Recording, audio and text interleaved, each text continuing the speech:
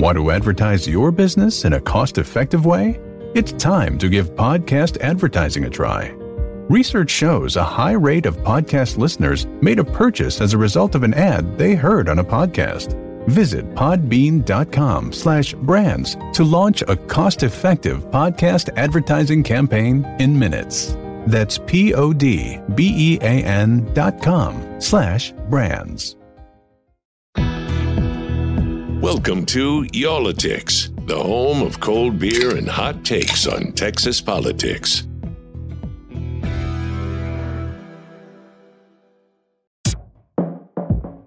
Hello again, everybody. Thanks for joining us here on Y'all-itics this week. I don't know why I say joining us, because half of us are AWOL this week, so I am popping the top on a beer for myself. I'll be drinking alone. And I'm having a Oktoberfest. This is from the Real Ale Brewing Company in Blanco, Texas. And yes, it's pronounced Blanco here in Texas, even though it should be Blanco. We know that. And the reason I chose Oktoberfest today, this is Whiteley, or Wheeler, by the way. The reason I chose the Oktoberfest is because Whiteley is not with us this week. The weirdest thing happened. He always gives me, so much grief for everything I do. And he went on and on about how, here I am just, shirking my responsibilities and heading off to Hawaii for a while and putting my feet in the sand. And guess where Jason Whiteley is now? Jason Whiteley is also in Hawaii now. And boy, it's just like monkey see, monkey do. And the reason I chose to pull out the Oktoberfest this time is because I feel like, vacation's kind of over, isn't it? We're almost to fall here. We got the kids going back to school again. We'll be dipping down to like 93 degrees soon. And it just seems like, all of that kind of activity should have been wrapped up by now. I don't know. Maybe Whiteley will be back with us by the time we're actually celebrating Oktoberfest. He's been in radio silence here for the past several days. So hopefully he's having a good time. I'll tell you what, I will man the fort here and make sure that we're doing our jobs, though. So we have another special session underway here in Texas. This is our second one, and who knows how this is going to turn out, because the first time around, we had this whole laundry list from the governor, and then, Democrats left so that there couldn't be a quorum. They went to D.C., and so everything came to a standstill in Austin. Well, the governor re-upped. And so here we are in the second session now, and that laundry list became a scroll. So now we have all of these different things that the governor wants the legislature to get to, and then you can throw a giant wrench into the middle of that, because now we are about to start something that's really going to cause a battle in the legislature, and that is redistricting, because the new numbers are finally coming out from the U.S. Census. Now, this is long delayed. This was supposed to happen months ago, but the pandemic made everything slower. And so here we find ourselves. The census set the date. They said, okay, everybody, we're going to have these out by August 16th. So everybody's been planning for this August 16th and having their special sessions on other issues. And then the other day, they came out and said, actually, we're going to have them to you by August 12th. And so now everything has been sped up by 4 days here. And boy, is this battle going to be joined when those numbers come down. And again, that's going to be on August the 12th. Now, when we say redistricting is about to happen, a lot of times redistricting equals gerrymandering. And if you're not familiar with that term, or if you've heard it many times and you don't really understand it, basically it means that the party that is in power, the party that gets those census numbers, the party that redraws the maps, has the ability to redraw those maps to help further entrench their power. And both parties have been accused of doing this in different places across the country. Observers have noted that Republicans have been especially effective at it, though, especially if you look back at the last time around in 2010, when those numbers came out from the census and Republicans redrew maps. It is particularly a big concern in states where one party has total control. Now, does that sound familiar? We are in that boat here in Texas. Republicans, of course, have control of the Senate, the House, and the governorship, and have for many years now. And so we're talking about this today because we don't know what's going to happen when these numbers come down, but it is sure to be very interesting here in Texas, and it affects every one of us who goes to cast a ballot, how this all turns out. And so we're bringing in a very smart guy, a guy with some deep Texas ties, too. His name is Michael Lee. He is the senior counsel for the Brennan Center's Democracy Program. So, Michael, thanks for being on the podcast with us today. Let's start off with, whether the date was August 16th or August 12th or whatever. This is not a date that most people mark on their calendar. It's not something that people think about, this once every 10 years event. Well, that's right. I mean, redistricting is a process. I like to call it an every 10-year Olympics. And just like, there are Olympic sports that you don't necessarily pay attention to, except when the Olympics occur, then you pay rabid attention to them. The same is with redistricting, except that the consequences are really, really high because it will determine not only who wins the next election in 2022, but who holds power in states like Texas for the rest of the decade, and whether communities are treated fairly, particularly communities of color who in Texas provided over 90% of the state's population growth last decade. And so, as we say, not a lot of people pay attention necessarily to this process, but you, of course, do full time. And you have been writing a lot about this. And one of the things that you have written is that one of the states that you consider to be one of the, quote, highest risk is Texas. Can you explain why that is? Sure. So, the number one thing that determines whether a state has problems in redistricting and sees redistricting abuses is whether one political party controls the whole of the process. And that is the case in Texas because Republicans control both houses of the legislature, and Governor Abbott is also a Republican. And when that's the case, whether it's Democrats in control or Republicans in control, we know that partisan considerations are there first and foremost, and that maps are drawn mostly in secret, and the decisions are made really within one caucus, and that is sort of the real danger. But Texas also, we think, is a high risk state because it's seen very fast population growth, as I mentioned, in its communities of color. Latinos were about 55% of Texas's population growth, and Black Texans and Asian Texans account for the other 40% of the state's population growth. And white Texans were only about 12% of the population growth. And so, it's seen very fast population growth. It's become much more politically competitive in ways that I think challenge the party in control. And that's also a danger sign when the party in control thinks that it might be on the outs. There's an incentive to try to put your thumb on the scale to try to hold on to power a little longer. But also the legal framework has gotten more frayed and given Texas more room. So the Supreme Court has said that partisan gerrymandering claims can no longer be brought into the federal Constitution. And likewise, key protections of the Voting Rights Act have been weakened or taken away entirely. And that means that there's a lot of room for abuse. While in the past, just for example, Texas lawmakers can easily discriminate against Black and Latino Texans, which they've done repeatedly over multiple decades, and simply now claim that that was because they were discriminated against Democrats because of the racially polarized voting in the state. And so, that is, that's just an example of one of the dangers that exist. So, Michael, you mentioned that the census has bumped this up by a few days now to August 12th instead of the release date that they were looking at of August 16th. But in reality, this data is delayed by months and months, and that's because of COVID. This should have already come out long ago, but of course the pandemic changed everything.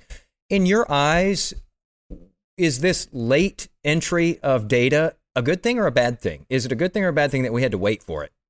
Well, it's a good thing in the sense that the Census Bureau took the time it needed to make sure that it got the best quality data possible that, not only do they spend more time knocking on doors and tracking people down, with all of the disruptions of COVID, but they spent a lot of time after the fact, double checking the data, making sure that everything was as good as it could be. That said, getting the data later, normally it would have come out in February for Texas, but now it's not coming out till the middle of August. Now that means that the redistricting cycle will be compressed. It will take place in a special legislative session. And that's a very different animal in Texas, isn't it? When you take up redistricting in a special session versus in the regular legislative session? Yeah, absolutely. It's a 30-day rush process, and the governor controls the timing of that. And because it's a late special session, there will be less time to challenge maps in court. And we know from experience that going to court over maps in Texas is ultimately how you get fairer maps. And there just will be less time to do that on the back end. Texas normally would have finished redistricting in May or early June, and then there would be a full 6 months to litigate about it. But now there will just be perhaps a few weeks. You recently wrote an op-ed in the Washington Post about the urgent need to pass reform at the federal level to prevent gerrymandering from happening in the states. I want to get into some of the things that you said in there, but first I'd like to know, because I always like to know these things. So you write this op-ed in the Washington Post. We know that the Washington Post is heavily read by lawmakers and influencers. Have you heard anything since you wrote that? Have you felt like that increased any momentum in one direction or the other? Well, I definitely think that there is momentum, particularly among Democrats and now, increasingly among others for doing something about redistricting, recognizing that, redistricting is urgent, that, other voting changes made by the For the People Act wouldn't take effect until 2022, but redistricting is now, literally. and so I do think there is some sense that they need to do something. And I think there is a recognition that redistricting is a key part of the reforms. And hopefully this is helping focus people a bit, because a lot of the attention has been on the stuff that won't take effect till 2022. But, I think hopefully now people are starting to say, wait, like this thing is, right before 2022. It's right now. Yeah, you talk about some of the other stuff that might not take effect until 2022, and we're talking there about voting legislation that is being considered right now, being crafted by Democrats, that would basically roll back some of these voting restrictions that have been put in place across the country, particularly in Republican-controlled states. And you do say that, unlike some of those other things that might be addressed in a bill like that, this cannot be put off. And you make the point in here saying that in a matter of weeks, the process will be over in most of the country. I think when people hear redistricting, they think, well, that sounds like a lot of math, and that sounds like, something that might take a while. You just told us how fast that could happen here in Texas in a special session, but most of the country could have this all wrapped up in a matter of weeks. Yeah, the 18 states have some kind of deadline, either a deadline to finish drawing maps or an election-related deadline that require the finishing of maps either this fall or very early in the winter. Another 14 states customarily redraw their maps the year ending in 1, so 2021. And if they hold to that, 32 states will be done with maps around Christmas or shortly thereafter. And that's most of the country. So key states like Texas, North Carolina, Illinois, or Ohio are all expected to redraw their maps very fast. And even though you have the courts at your disposal after that, as you say, once the horse is out of the barn, it's a whole lot harder to get it back in there. I want to ask you, there are a lot of people who wonder if, sweeping changes, to quote unquote protect the vote there in Congress will actually pass, because there's been a lot made about the filibuster and will they have enough votes to get it done. What are your feelings about this? Do you think that this will be addressed? And specifically, do you think that gerrymandering, what hopes do you have that gerrymandering specifically is going to be addressed in time, which would give us very little time, especially with infrastructure eating up so much of the attention right now? Well, the good news is that Senator Sinema, who is one of the doubters of the filibuster, is a co-sponsor of the For the People Act, and Senator Manchin and his compromise proposal specifically mentioned banning partisan gerrymandering as something that needs to be done. And by all indications, he understands how difficult this cycle is going to be, especially for communities of color, if they don't act. Now, they also have to do something on the filibuster, which means changing the Senate rules in some way, either getting rid of the filibuster or reforming it in some way. And I know that those discussions are ongoing. I don't think that, there's some things that Senator Manchin and others won't do, but, I think there are a lot of things that they're open to. And the president has even said that he's open to, talking filibuster or the like. And so, hopefully they can finish where they are on that soon. But the first step was to get to a bill that all 50 Democrats and in the Senate and Democrats in the House can agree to, and then you kind of figure out how to move the bill toward passage. And so the first step is done. Now the second step is figuring out what to do on the filibuster. Michael, as you know, a lot of attention has been focused here in Texas recently on this special session where Republicans were ready to pass some sweeping voter restrictions here in this state. Democrats walked out at the last minute, went to Washington, D.C., and therefore prevented anything really from happening in the legislature right now. There are a lot of things that state Democrats were opposed to, and we've heard of so many of these restrictions, not only in Texas, but across the country. Are you worried that gerrymandering sort of just gets lumped in with all of the other things, like, the whole idea that you can't give food or water to people standing in line, or things about mail-in ballots? Do you worry that gerrymandering might be considered by, the average Joe as being something that's just sort of in that same bucket? Well, I definitely think that it's easier for the person on the street to understand laws that, for example, ban you from giving somebody water while they're waiting in line to vote. Right? I mean, that's a more instinctive thing that people sort of understand. And so that has not surprisingly been driving a lot of the conversation. And for good reason. A lot of those laws are really outrageous and very discriminatory. But I think what's important for people to understand is that, those laws are designed to make it harder for you to vote. What gerrymandering is designed to do is to say, like, even if you run that gauntlet, your vote won't really count because we have predetermined what the result is going to be. And so they're really flip sides of the coin, and you really do need to address both. You can have the fairest, freest election on gerrymandered maps, and it will produce a bad outcome. All right, let's pause here and maybe have a swig of beer and, think about what Jason Whiteley must be doing, relaxing in Hawaii. We're going to continue our discussion with Michael Lee, the senior counsel of the Brennan Center's Democracy Program, right after this quick word from the sponsor.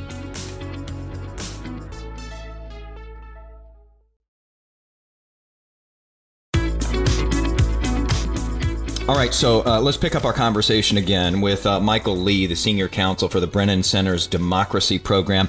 Michael, thanks again for staying with us here. I want to ask you, as we're talking about gerrymandering, my question is, how does that actually slight voters when a legislature goes in and specifically redraws the maps like this to give themselves some kind of a partisan advantage? How does it hurt voters? Yeah, so John Adams at the founding of our country talked about how state legislatures, how Congress should be an exact portrait, a miniature of the people as a whole, with the idea being that if your interests are at the table, so should you.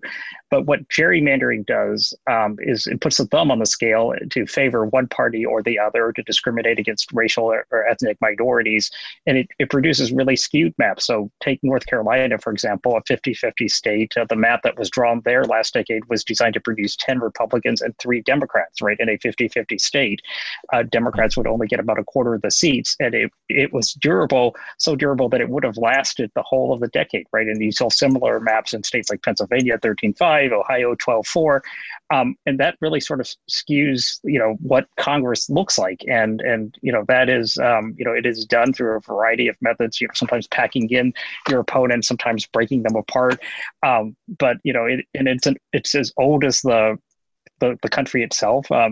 Patrick Henry famously tried to gerrymander Virginia's congressional map so James Madison couldn't win. But data and technology today are making it, much more durable and much more pernicious. Mm-hmm. When you say packing in certain groups of voters or tearing them apart, for instance, if you have a group of black voters or Latino voters or white voters, let's say, you could either put them all in the same district so that, yes, they will win that district, but they won't have much of a voice in all of the other districts around. or you split them apart so that you dilute their vote in all of the districts around. That's what you mean by that? That's right. In Austin, Texas is a prime example. It's the city of Austin could be in one congressional district, but it's split among 6 in order to diminish the Democratic vote there. Does that lead to voter apathy? I mean, because if you're in one of these districts and you know that it's almost a foregone conclusion that the party that you don't vote for is probably going to win every time, maybe you just stop showing up. Yeah, absolutely. I mean, I think you've seen that, around the country. And, the other thing that it does is it sort of like destroys like local party infrastructure. If you're the party who gets gerrymandered out. So like in East Texas, there used to be a bunch of competitive districts in East Texas. And every decade or every election, people would pour money into those races because you didn't know who was going to win. But then they became safe Republican districts and no more Democratic money came pouring in there. And the local party sort of atrophied. That's one of the side effects of gerrymandering. But it also sometimes hurts the party that does the gerrymandering or the voters of the party that does the gerrymandering because, you have many districts that sort of are urban, rural districts. And so urban people in the rural parts of the district, even if they're Republican, their interests aren't the same as the Republicans in the city. And they're competing for the attention of their member of Congress. And having, the member of Congress can only do so much. And so, you're not getting the representation that you want either. Michael, you are reading my mind because that's exactly where I was going next isn't this a poison pill even for the party that is drawing the map ostensibly for their advantage? Because we have seen our politics here in this country and here in our state, and it has just gotten more and more and more polarized. When you create a district that your party is a shoe-in to win every single time, your candidates are no longer going to have to appeal to the broad middle of the electorate when it comes general election time. And therefore, you can become as extreme in your party as you want to become, because if you are able to win that primary, you're going to win in the general. And we've seen politicians who have even turned against their own party after they win. And they become sort of a thorn in the side of the party. This isn't good for the parties in some ways either. No, it's not. And you're absolutely right. That people get pulled to the extremes, even if they don't want to be pulled to the extremes, because the electorate that matters is the primary electorate. And, in both parties, the primary electorate tends to be a little bit more to the left for Democrats, a little bit more or a lot more to the right for Republicans. And so you end up spending your time. And it's smaller. Yeah, it's smaller. It's smaller, too. So you're appealing to this tiny subset of voters, and they have the power to essentially elect the representative for that district every time. Yeah, you get more Marjorie Taylor Greens and the like, and that is a problem when that's not necessarily reflective of the middle of the median of the district. As you mentioned, too, we've got computers now. It's not like we've got a bunch of people sitting in a room with a great big map and they're trying to, draw these districts, some of which end up, looking like a Rorschach inkblot test, when it's all said and done. Now you've got sophisticated programs and computers that are able to basically spit out whatever kind of district, whatever kind of voting lean, if you will, that you're looking for. Yeah, it used to be you did maps by hand and you would draw 3 or 4 or 5 and pick the best out of the 3 or 4 or 5. But now you can draw hundreds of thousands of maps in a matter of hours, and you have much more sophisticated data about voters based on what kind of car you drive, what you post on Instagram, where you shop. And so you're able to construct very sophisticated models about people. Are you a Democrat or are you Republican? How strong a Democrat or Republican? Are you a presidential year voter or do you vote in every election? And so you're able to draw maps with micro precision. It used to be in the past that gerrymanders would sometimes break down in the middle of the decade because, you didn't have that much information. But now with this new information and technology, what used to be a dark art has become really a dark science. It's that old adage about leaders picking their voters instead of the other way around. And we can file this one under, you reading my mind once again, because, as I was prepping for this, it just popped into my head that, how do we even get, people to care about gerrymandering when we're talking about it? Because I think when you say that word, or even redistricting for that matter, people's eyes tend to glaze over. And there I was reading through some of your writings and you used that exact phrase. So there's a lot of noise out there. There's a lot of hyper-partisanship right now. There's polarization. We hear all of this stuff being said about voting restrictions and protecting voting rights. How do you make people care about this? How do you make them listen? Well, I guess the good news in some ways is like when people see the results, they get really angry. And, the aggressive gerrymandering in states like Ohio and Michigan last decade helped lead to reforms in those states because voters were so upset they went and, in Michigan and passed a ballot initiative to create an independent commission. Now that's not possible in states like Texas. But, people's eyes used to glaze over when you talked about this, but I think more and more people are understanding that, our democracy is broken and that the way that districts are drawn, the gerrymandering is a big part of that. And, I think that's helping to create pressure for reforms at the federal level. But, you're right. I mean, it's sometimes a hard issue to break through on, but it's starting to happen. Well, as you mentioned, Texas, of course, is fully under GOP control. They no longer have to worry about the Justice Department necessarily rejecting a map before they can get it put out. And so I'm curious what you would say to, let's say, a Texas Republican who would say, well, Michael, elections have consequences. We have total control here, and I have no problem with my party solidifying its ability to win in this state. Well, I would say, go back in time, a few decades ago, it used to be that Democrats were the ones who were all opposed to redistricting reform in Texas, and the Republicans who kept trying to advocate for it. I just was reading this morning an article where President Bush proposed redistricting reforms very similar to the For the People Act. Because facing the 1990 cycle, Republicans thought they were going to be shellacked in redistricting, and they were.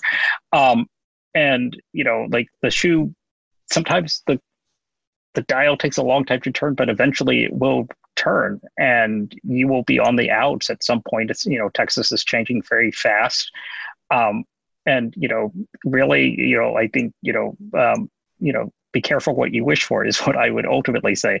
But I also would say this, the future of states like Texas, the future of the country really is multiracial. It's coalitional.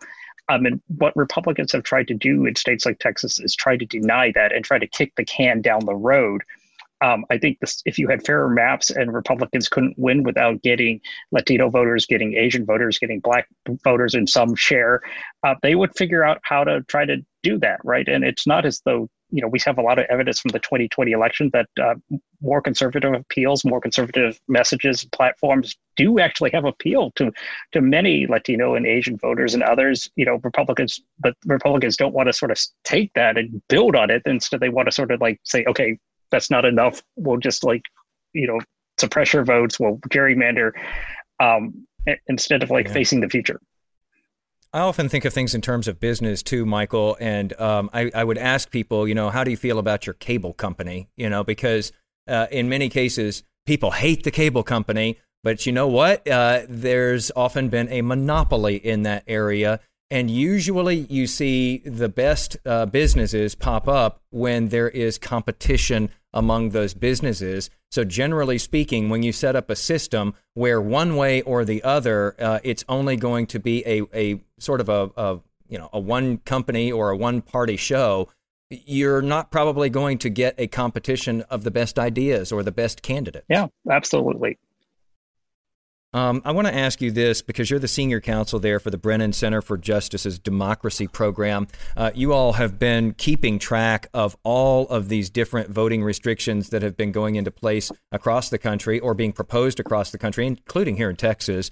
And I'm just curious, for people who haven't been paying really close attention, what are you all seeing when you look out broadly at what's going on in the country, and how hard is it to just keep track of all these changes? It is very hard to keep track of them. This is something we've been doing for a number of years, but the number of bills that would be restrictive, just has skyrocketed over the last year.